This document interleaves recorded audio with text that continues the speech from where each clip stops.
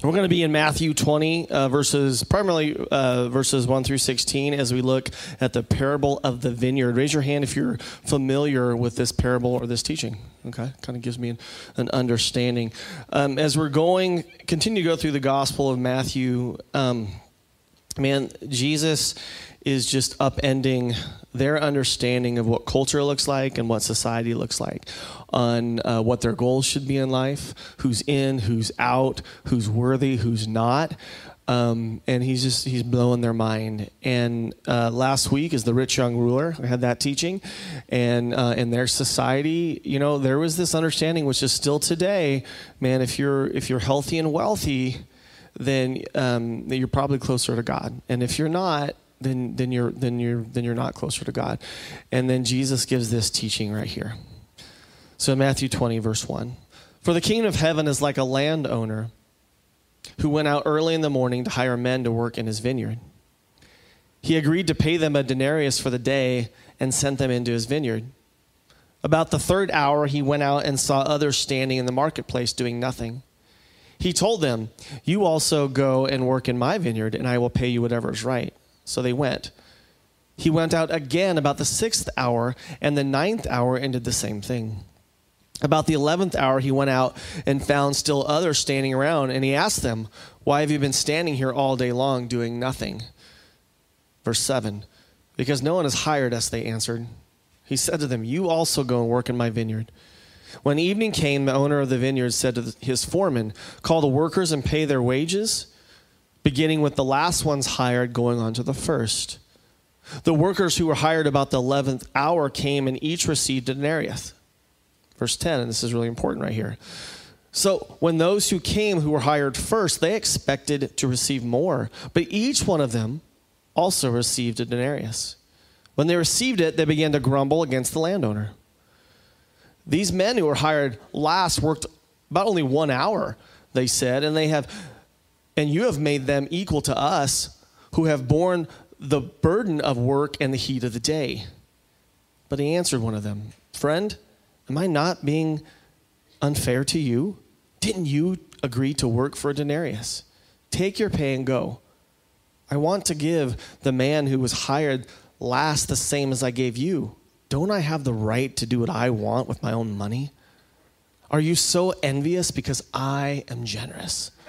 So the last will be first, and the first will be last." Let us pray. Holy Spirit, open up our minds and our hearts to the Word of God. Give us your revelation that we're not just simply reading literature, but it's the very Word of God. And we would not read it as mere humans, but those that are saved by the blood of the Lamb and have the Holy Spirit. Open our hearts and open our minds, Lord, and do your good work, because your word will not come back void. We love you and we trust you. In Jesus' name. And everybody said, amen. So we are going to look at the king and his kingdom. As we look at this parable, we're going to look at the characters in this parable. Jesus spoke in parables. That was his style of teaching, mainly, but also it fulfilled scripture that the Messiah would speak in parables. Now, if we look at this parable, we look at the character of the landowner, who also represents the king. The landowner and the land, God and the garden, the creator and his earth. And it's important that we look, it's why we're here, because we believe in God. We believe he is the king. He is the Lord. He is the creator. There's no one like our God. Exodus 3:14, as we see this interaction between Moses and the Lord.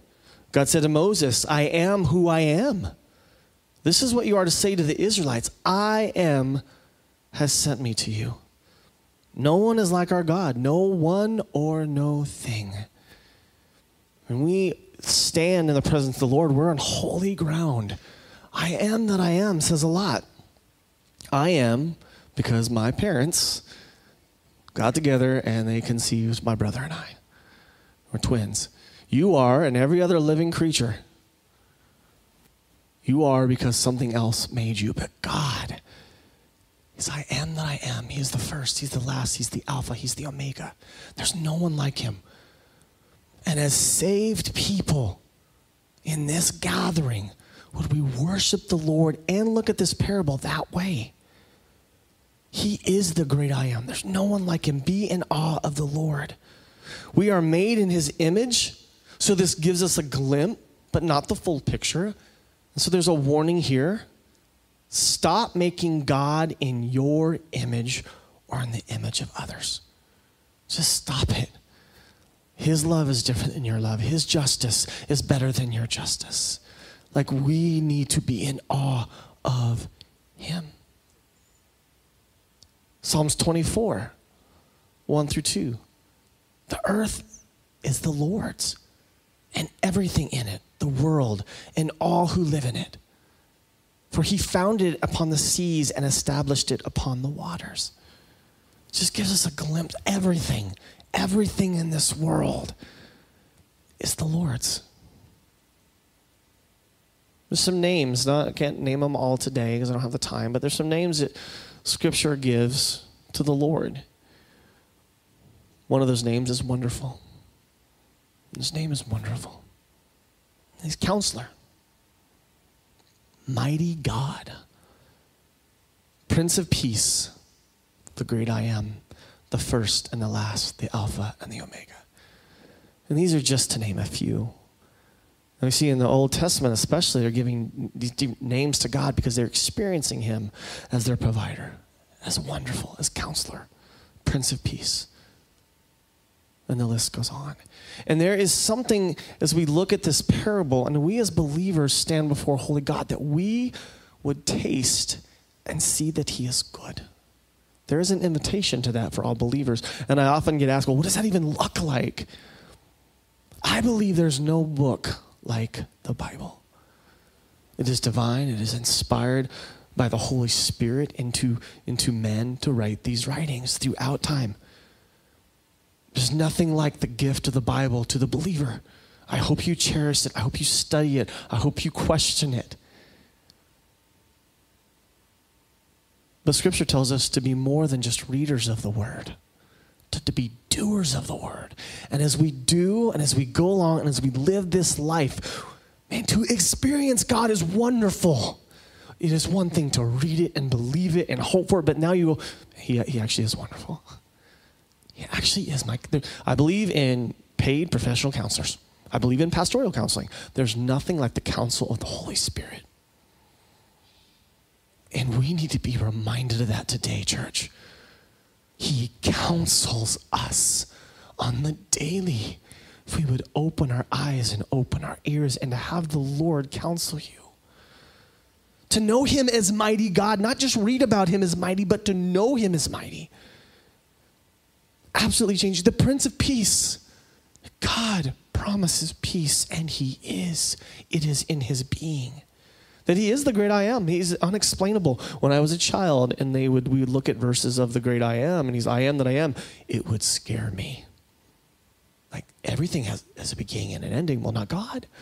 It's like, eternity ever scare anyone when they're little? It's like, that just, because it's out of your mind. Good. The first and the last.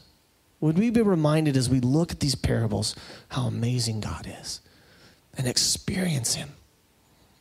That he's in charge. Colossians 1:16-17. For by him all things were created, things in heaven and on earth, the visible and the invisible, whether thrones or powers or rulers or authorities, all things were created by him and for him. He is before all things, and in him all things are held together. As we look at this God, we look at this landowner, we look at this parable, the question is, and this parable is making us look at this, is he good? And in this parable, Jesus is giving, they know who he's talking about. Again, understand their culture and their time and who the audience is right now. It's not the higher ups, it's not the aristocrats, it's not the healthy and wealthy. Even the analogies that God is using is probably doing some triggers there. But in the text here in this parable, there's this question, is God good? Is God fair? And I would encourage you, and if we were to do a little census and say, okay, if you believe God is good, raise your hand. And man, we're going to do it. Why? Because we're in a church building. right? He's like, I don't want to be that one person that doesn't, okay? And I get that. Do we believe in the Bible? Yes. Is God good? Yes. There's a challenge for every believer, an invitation that God is not afraid of. You won't know that he's good if you don't question if he's good. And I'm not talking about theology. I'm not talking about foundations. There are times in your walk with Jesus on this side of heaven, you're going to say, God, I don't know are you good? I believe it, but I don't know if I feel it right now. I don't know if I see it. I don't know, Lord God, I'm questioning. How did this happen to that person? How did that thing, they don't deserve that, God. Why? Why is this happening to me? I don't deserve it. Are you good? And he is so good and he is so sovereign. He says, come taste and see. That's a confidence that only can come from God. And I would question you and challenge you to break free from religion and actually taste and see that he's good. Because he is. Don't take my word for it. Take the word of God for it and the Spirit of God and the experience of God. The question also comes, is he fair? How can this God be so good yet so full of justice? That blows our mind. We are not good at being full of authority and justice and also being good. We're not good at being good and full of justice, right? As I struggle with that as a parent, being good and kind, but also have them follow the rules. He is just that good. And as they're reading this parable 2,000 years ago, it's most likely reminding them of their own story that they know from the book of Genesis, the garden. In the beginning, we see in the garden that God creates the heavens and he creates the earth. Out of the formless and out of the dark, he breathes in the light. And in there, he created Adam and Eve, who are created in his image. And he gives them the garden to rule, to encounter God, to experience God. They have a plan, they have a purpose. But in this garden, there's one thing that they cannot have. Because the landowner, the master of the garden, he gets to have rules. He gets to say what is right and what is wrong. He tells him you can have everything. Its step in the middle of the garden is a tree. If you do this, if you taste this, you will surely die. And then you have Adam and Eve come together. It is bone of my bone, flesh of my flesh. It is all good. And then here comes into the story in Genesis, the serpent, who is super crafty. And he comes to Eve. He says, did God say you can't have anything in that garden? Isn't it crazy how God just said you can have everything except the one thing? The enemy turns that blessing around to actually become something else. No. God said you can't have any of it. She corrects him. No. He said we just can't have the one in the garden. But he's already got her on the hook. He's like, okay, I'll give you that. But he's lying when he says that you'll actually die. You won't die. You'll actually become more like God. And he's afraid of it. The center of this lie is the same lie that the enemy gives us on the daily. God's commands are against us, and he's holding out on us. And I would say this, just as a stop right here. Don't let the enemy turn blessings into bondage or lies. He camps out on truth and tries to pervert it, tries to corrupt it. Don't let him do it. Don't believe his lies. And I would say this too before we get to the next part of the parable. Just like, do you believe that he's good? Do you believe in the word of the Lord? Because you go back to the garden, that was the important thing. The word of the Lord, his meaning behind it, and his promises behind it. And on the daily, that is our temptation. Do you believe in the word of God? And I believe the Bible. Why you believe in it? Some will say yes, but do you know why you believe in it? Some young believers, maybe believers that are going through a struggle, maybe someone that's not a believer at all, say, I believe in the word of God. And when I ask them many times, like, why? Most of the times they're like, I don't know. Or if they do think they know, there's not a lot to follow up on. I encourage you. Some have just a gift from the Holy Spirit, man. You believe because you believe, and it's from the Holy Spirit, man. And some of us are questioning, and there's answers to our questions. Do you believe in the word of the Lord, the Spirit of God as he speaks to you? Why or why not? Let us just be marveled today by the goodness of God and our Creator. He is why we're here. We could stop right there and we'd be good, right? Just be like, man, God, there's no one like you. But there's more to this parable. So we have the king and his kingdom, and in this kingdom are his servants, the workers, the created. And these servants in all of the parables, they're living daily life like what we do. And Jesus is speaking to their culture through these parables. One of the questions that they have, if you want to look at the parable of unforgiveness, or the one today that's about trust and jealousy, the question is, in their culture, who is worthy? The first will be last, and the last will be first. This is a theme and question of the ancient world. Remember, Matthew 18 starts out with the question, who is the greatest? Who is in? Who is out? And how do we measure success? It's what their ancient world was consumed with, and it's what our modern world is consumed with. And I believe today, even as we look at this scripture, that there's nothing wrong with being healthy and wealthy. But things need to be put in the right perspective. Man, our world, our government, man, they're just focused on the wrong things. What we say is success, God said isn't success. It's not being rich or healthy and wealthy, but it's the love of those things. It's the pursuit of those things. In America right now, we are so worried about our retirement plans and our vacation plan rather than the heart of man. Who is in, who is out. And Jesus is showing them what they already struggle with. For in this parable, you have this landowner who has a vineyard and he wants people to work it. He picks the first people. These would have been the Jews, Israel, God's first chosen people. And understand that there's going to come a time when, and Jesus is already doing it from the feeding of the 4,000. There's the feeding of the 5,000, the feeding of the 4,000. Feeding of the 4,000 is Gentiles. Jesus is already giving the teaching of the Good Samaritan. He has a tax collector as one of his disciples. Women are there. Everything in it's being upside down. So the audience, it is hitting home. And one day there'll be this ministry that the Apostle Paul will do. It is to the pagans, to the Gentiles, which is us. You have the Jews, you have the Gentiles. We are the Gentiles. And thank God for the ministry of the Apostle Paul, who God says, you are going to minister to those who God's people say are out. Jews didn't like Samaritans, tax collectors, pagans, Gentiles.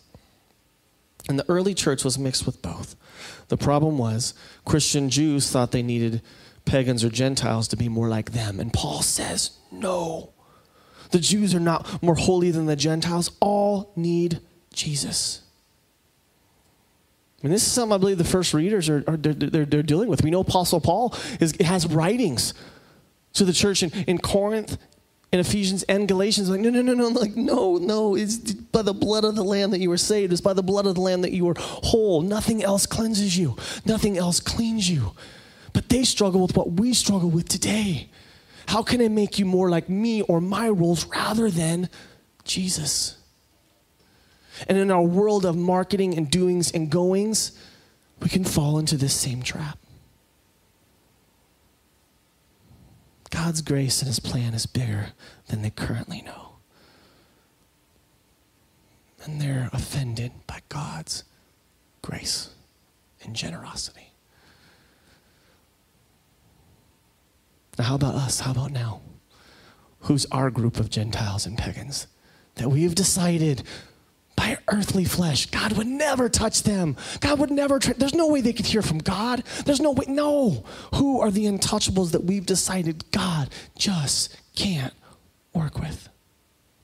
As a former teacher and coach, one thing the Lord really challenged me with is I knew that if I did not like my students, I would not teach my students well. I don't know what it is about kids. parents, teachers, adults, they have this sense. They know when you don't like them. They do. Right? Teachers, how many teachers in this place? You guys teach. You guys know what I'm like? Right? You got the troubled kid that somehow, by the grace of God, is in your classroom. And they're absent. And you get to put that big old capital A and try not to smile. Today is going to be a good day. So-and-so isn't here. Woo!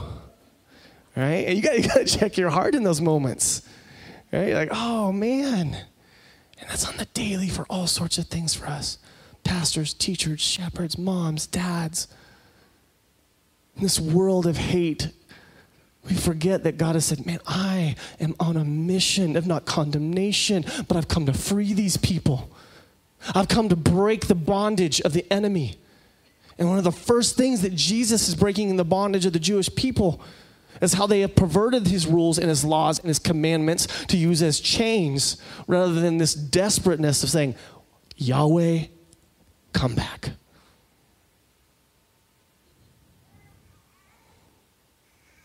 Who's our untouchables now?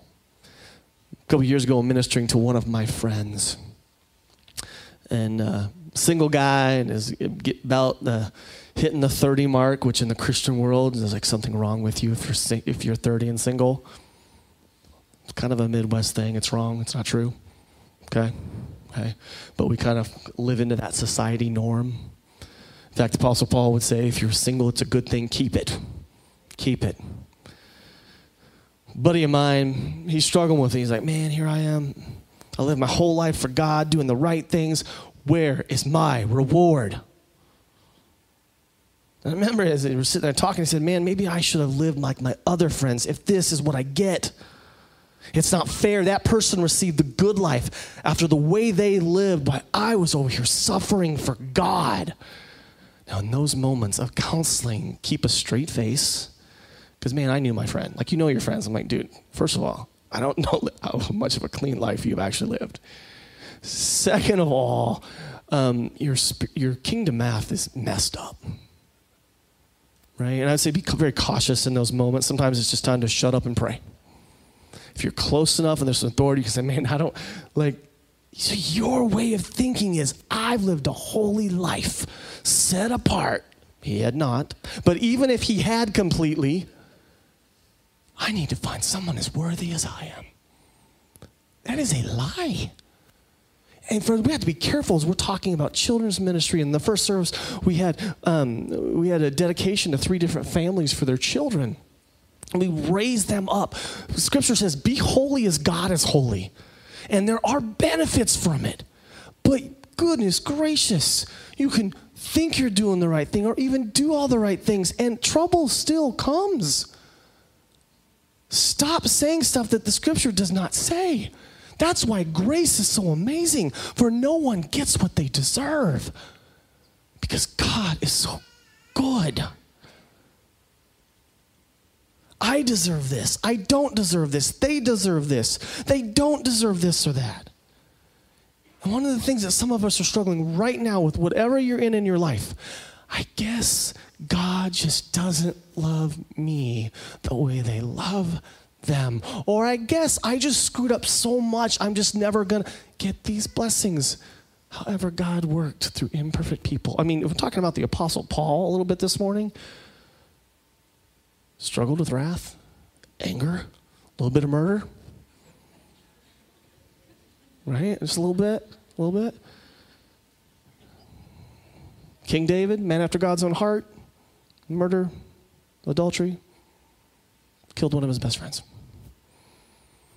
God's grace is big. I want their portion. Is God fair? Look at this. The workers, they're upset. The first workers. And again, a denarius for that day was a great wage. They were signed up. They probably woke up that morning and be like, man, we get to eat well today. Bills are going to be paid today. This is awesome.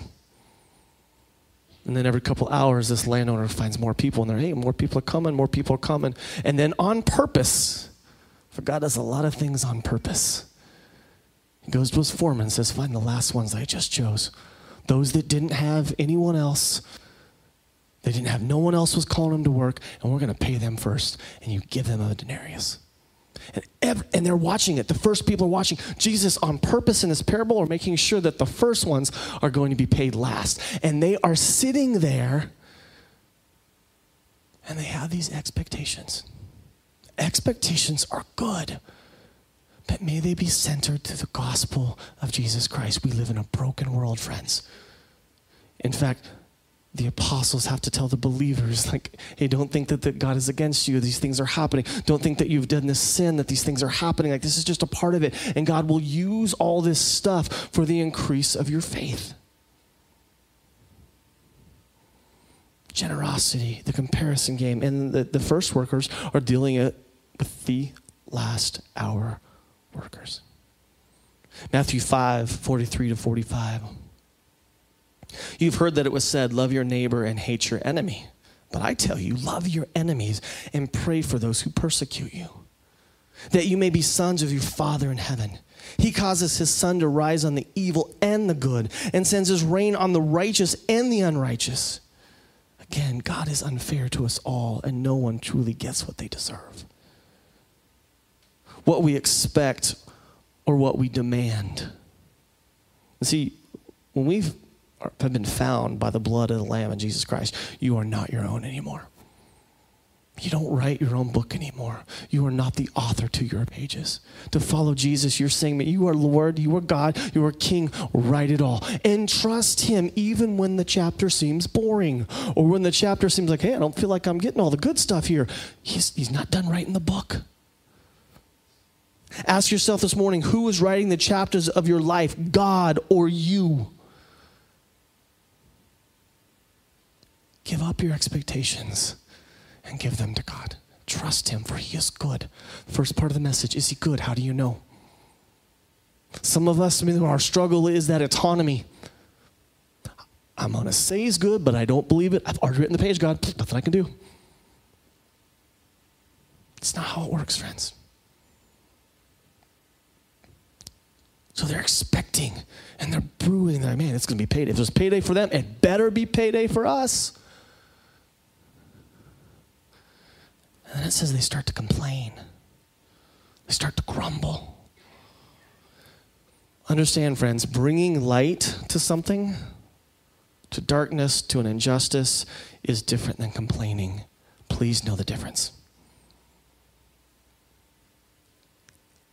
Don't let the enemy steal your praise. Psalms 118:24, one of my favorite verses. I will rejoice in the Lord and be glad in today. This is the day the Lord has made. I will rejoice. It's so tempting to look at other people's lives and covet and say, like the 10th commandment is, do not covet. Do not be jealous of your brother and sister. God is going to distribute different gifts, different anointings, different riches, different heights, different hairlines. And it's because he is good. We must know the difference between complaining and speaking life and speaking truth. Saying that you're hurt isn't complaining, friends. Asking and praying for deliverance is not complaining. Grief isn't complaining. It's a product of pain and love in a fallen world. I love Lord of the Rings and Tolkien. When he says this, I will not say do not weep, for not all tears are an evil. But know the difference. He turns our mourning into gladness and our sorrows into joy. Know the difference between complaining. The enemy loves for us to complain, to wallow, to not trust God.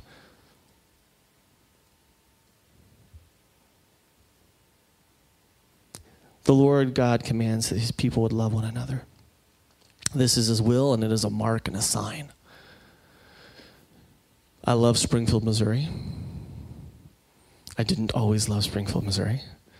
When I first came here in the late 90s to go to Evangel University, I felt it was too humid and smelled like Kraft cheese. I don't smell that smell anymore. I don't know what the deal is, but and I remember being like, man, why? Oh, Lord, why am I here? I'm ready to go back home, and the Lord has other plans. Calls you different places. But I will always remember my pastor back home at New Life Assembly of God And I was going to Evangel for really biblical reasons. They had a football team, and it was a 1-to-3 girl-guy ratio. That was why. Where are you going? Let me pray. That's where I'm going. And it was out of my home state. I'm like, I want to go somewhere new. This would be great. So me and my best friend, come here. And I remember as our pastor was praying for us, he said, man, Springfield, Missouri, man, that's AG headquarters. It's the one place I'll never pastor. I'm like, oh, why? And he's like, because it is like a microscope there. And what he was talking about, I now know after 20-something years in ministry. And I love this town. There's a church on every corner. And friends, we need to take back what the enemy has stolen. A church on every corner should be a good thing. As I always say, if it was an Andy's or a steakhouse, I'd be like, woo, glory. Yes, that is a food reference. It is only a bad thing because we've allowed the enemy to take it and steal which is not his. There is selfish ambition in the churches, and it can be in here too. Let it not be. Philippians 2:3-4, do nothing out of selfish ambition or vain conceit, but in humility consider others better than yourselves. Each of you should look not only to your own interests, but also to the interests of others.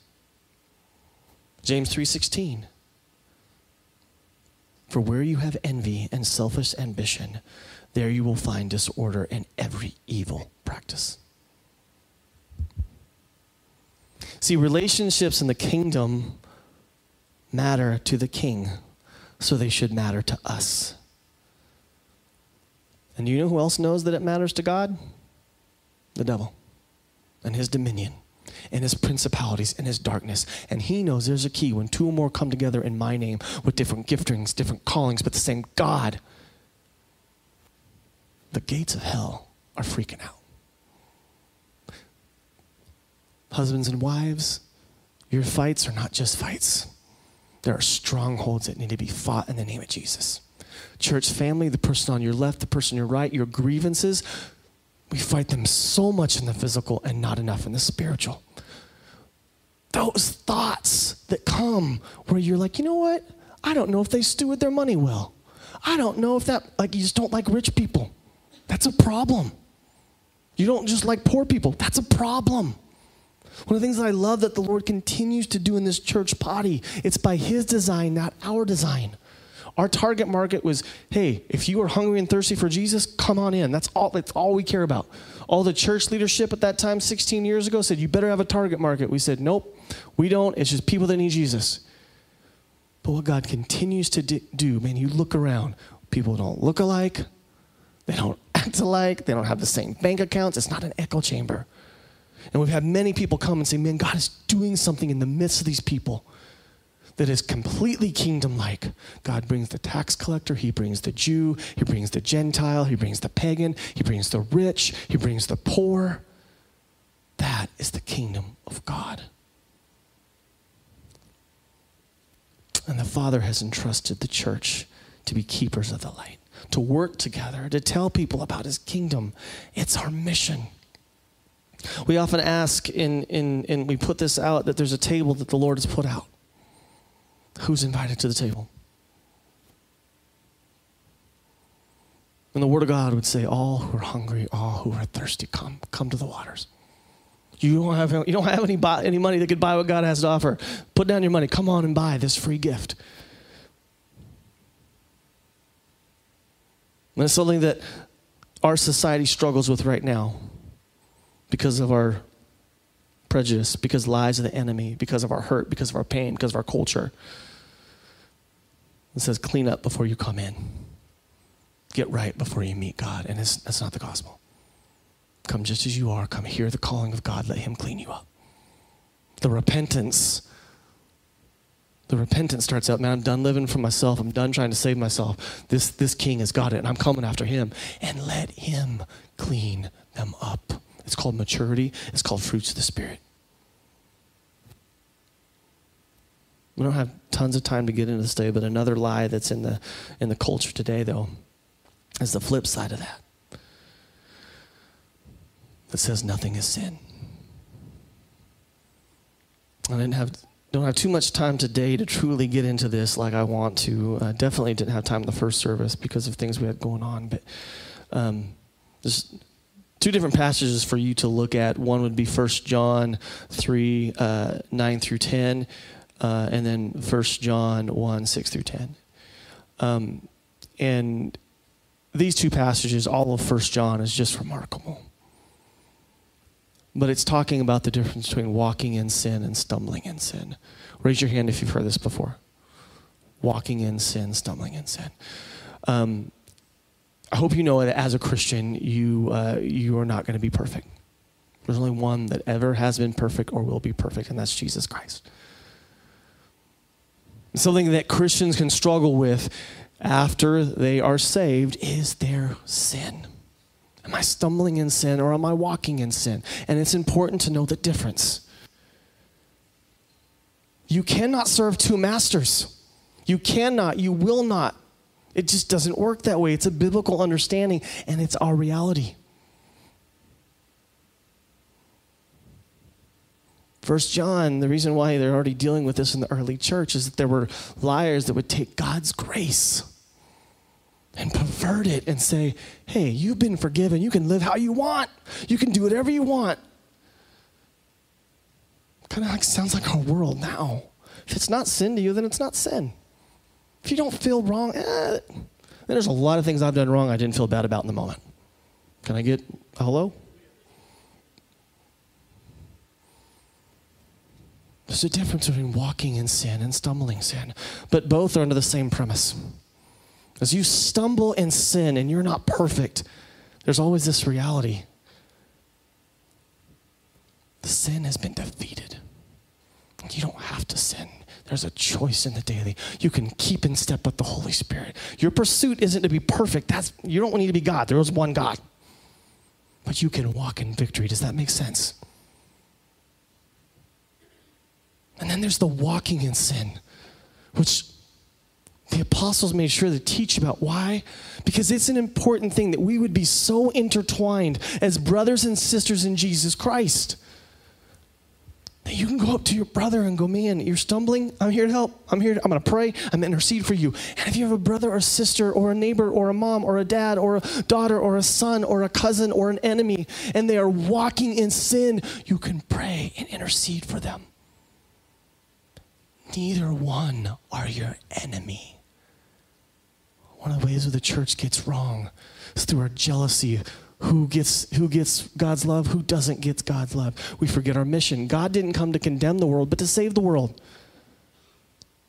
Whether a brother or sister is stumbling in sin, and may we be close enough that I can stumble in sin and I can confess that and people aren't going to gossip. They're actually going to pray and intercede. Or if they're walking in sin, can you imagine going to the doctor because you have cancer and the doctor's mad at you? I'd find a new doctor. They'd probably lose their license. Like, I'm so mad that you got cancer. Like, well, I didn't choose this. The enemy, Scripture says, is the principalities of this dark present world. And we forget that sometimes. Scripture also says, man, you deal with someone else's sin, get the plank out of your own eye. Why? Because a surgery is going to take place. Restore your brother or sister gently. Why do we get this wrong and start walking in judgment over people, condemnation over people, rather than the freedom of Jesus Christ? Because the enemy knows when we start helping one another, praying for one another, acting like a body of Christ, then he better run and hide. We are quick to love and slow to anger. We don't walk in condemnation with one another. Some are maturing as they stumble and grow. Friends, some are walking away. And there are some in the church that would say, no sin here, and it is wrong. When someone is walking in sin, we don't talk in judgment, we intercede, we pray, pretend they're actually your child, or your son, or your daughter, or your spouse. That's how God references. So I send the sun and the rain on the righteous and unrighteous. These are all my children. I've come to deliver them, that they would know the truth and be set free. So that is the invitation. God gave us freedom in the garden. He gives us freedom at the cross. Who this day will choose the Lord? And will we help in that, not hinder in that?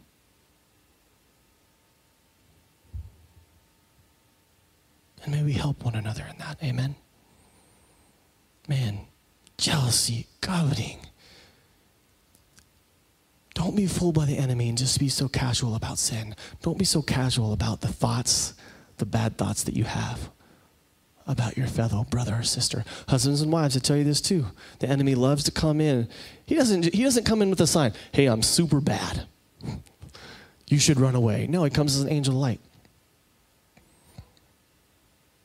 We talk about sexual addictions all the time in church history, as we should.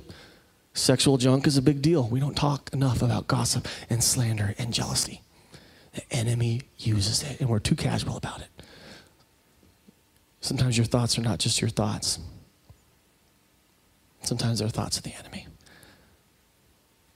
The last thing I want to close, and let's look at verses 17 through 19, and then we're just going to worship our Jesus and get all crazy and stuff. And it says, now as Jesus was going up to Jerusalem, he took the 12 disciples aside and said to them, we're going up to Jerusalem, and the Son of Man will be betrayed to the chief priests and the teachers of the law. They will condemn him to death and will turn him over to the Gentiles to be mocked and flogged and crucified. And on the third day, he will be raised to life. The death, the sin has been defeated, friends. There's a symmetry that happens throughout Scripture, and really in Jesus' ministry. The good, the goosebumps, die to yourself. The crowds get big on the good, the goosebumps, the die to yourself. They go, whoa. The Messiah is here. Woo, we're on top. Enemies, watch out. Yes, he's going to die. What? You remember the apostles, even after the death and resurrection, they're like, why did all this happen? Like, where's he at? Jesus wasn't quiet about the truth. They just didn't get it. Their hearts were so coveting that, man, we're going to be on top of the Romans. We're going to be on top of the food chain. Watch what's going to happen. They missed it, but thank God he is gracious and he is good. Why is it important that we look right here?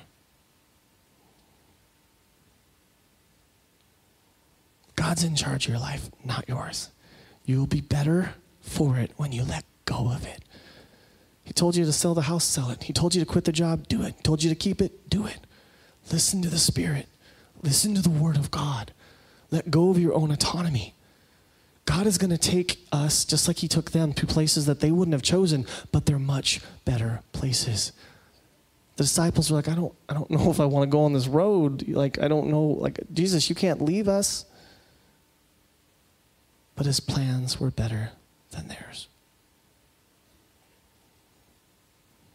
And remember, on the third day, he will be raised to life.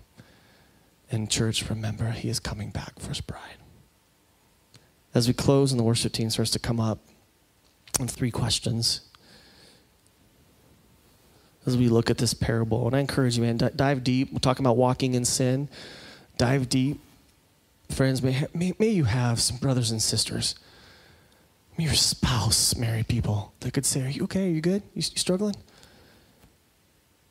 Walking that people would pray for you.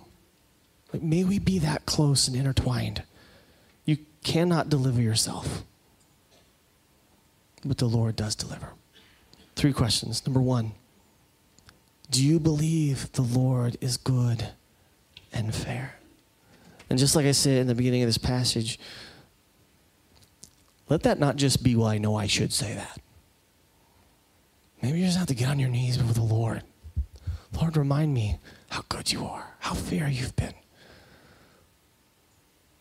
Lord God, reveal to me what you're doing. Like, don't let go of the Lord, but don't fake it till you make it. There's many times in my life as a pastor, I've been going through something myself, or I've seen some loved ones going through stuff, and I'm like, Lord God, I'm not sure if you're fair. And I thank God. He said, come on in, just see how good I am. Do you believe the Lord is good and fair? Second question, do you know your purpose? The world is real big on know your why, and I think that's good. But ultimately, all believers, your why, your purpose is to know God and to be loved by God. Love God and then love people. Your purpose is Jesus, and it is a great purpose. Do you know it? We live in a world where people go, I don't know what I'm supposed to do today. And as believers, we can know what we're supposed to do today. And then the last question, do you actively celebrate the blessing of others? For some, man, this comes pretty natural, just an overflowing of the Holy Spirit. For some, we're going to have to, all right, Lord, do what only you can do. Do you actively celebrate it in the life around you? If you guys can stand, we're going to close in prayer. And we do this to be reminded physically and spiritually that you're not alone. If you guys can join hands, so the person to your left, to your right, just join hands. You're not alone.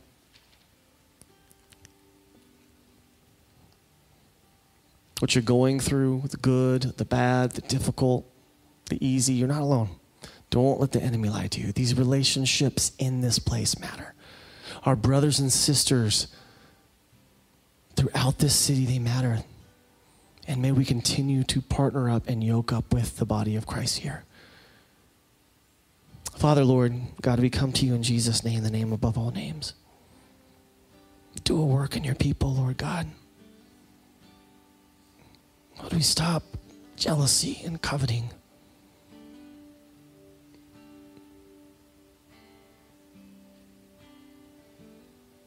Lord, we stop and just see the work of the Holy Spirit.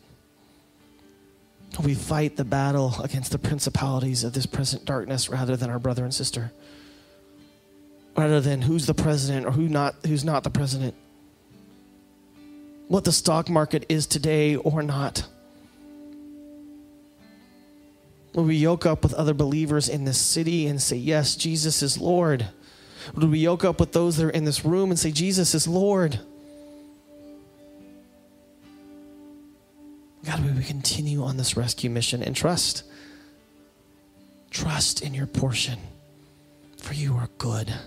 And would we have the testimony to say, yeah, we've tasted and we've seen, and he's good, and he just keeps getting better and better and better and better. Father, do your work in your people. In Jesus' name.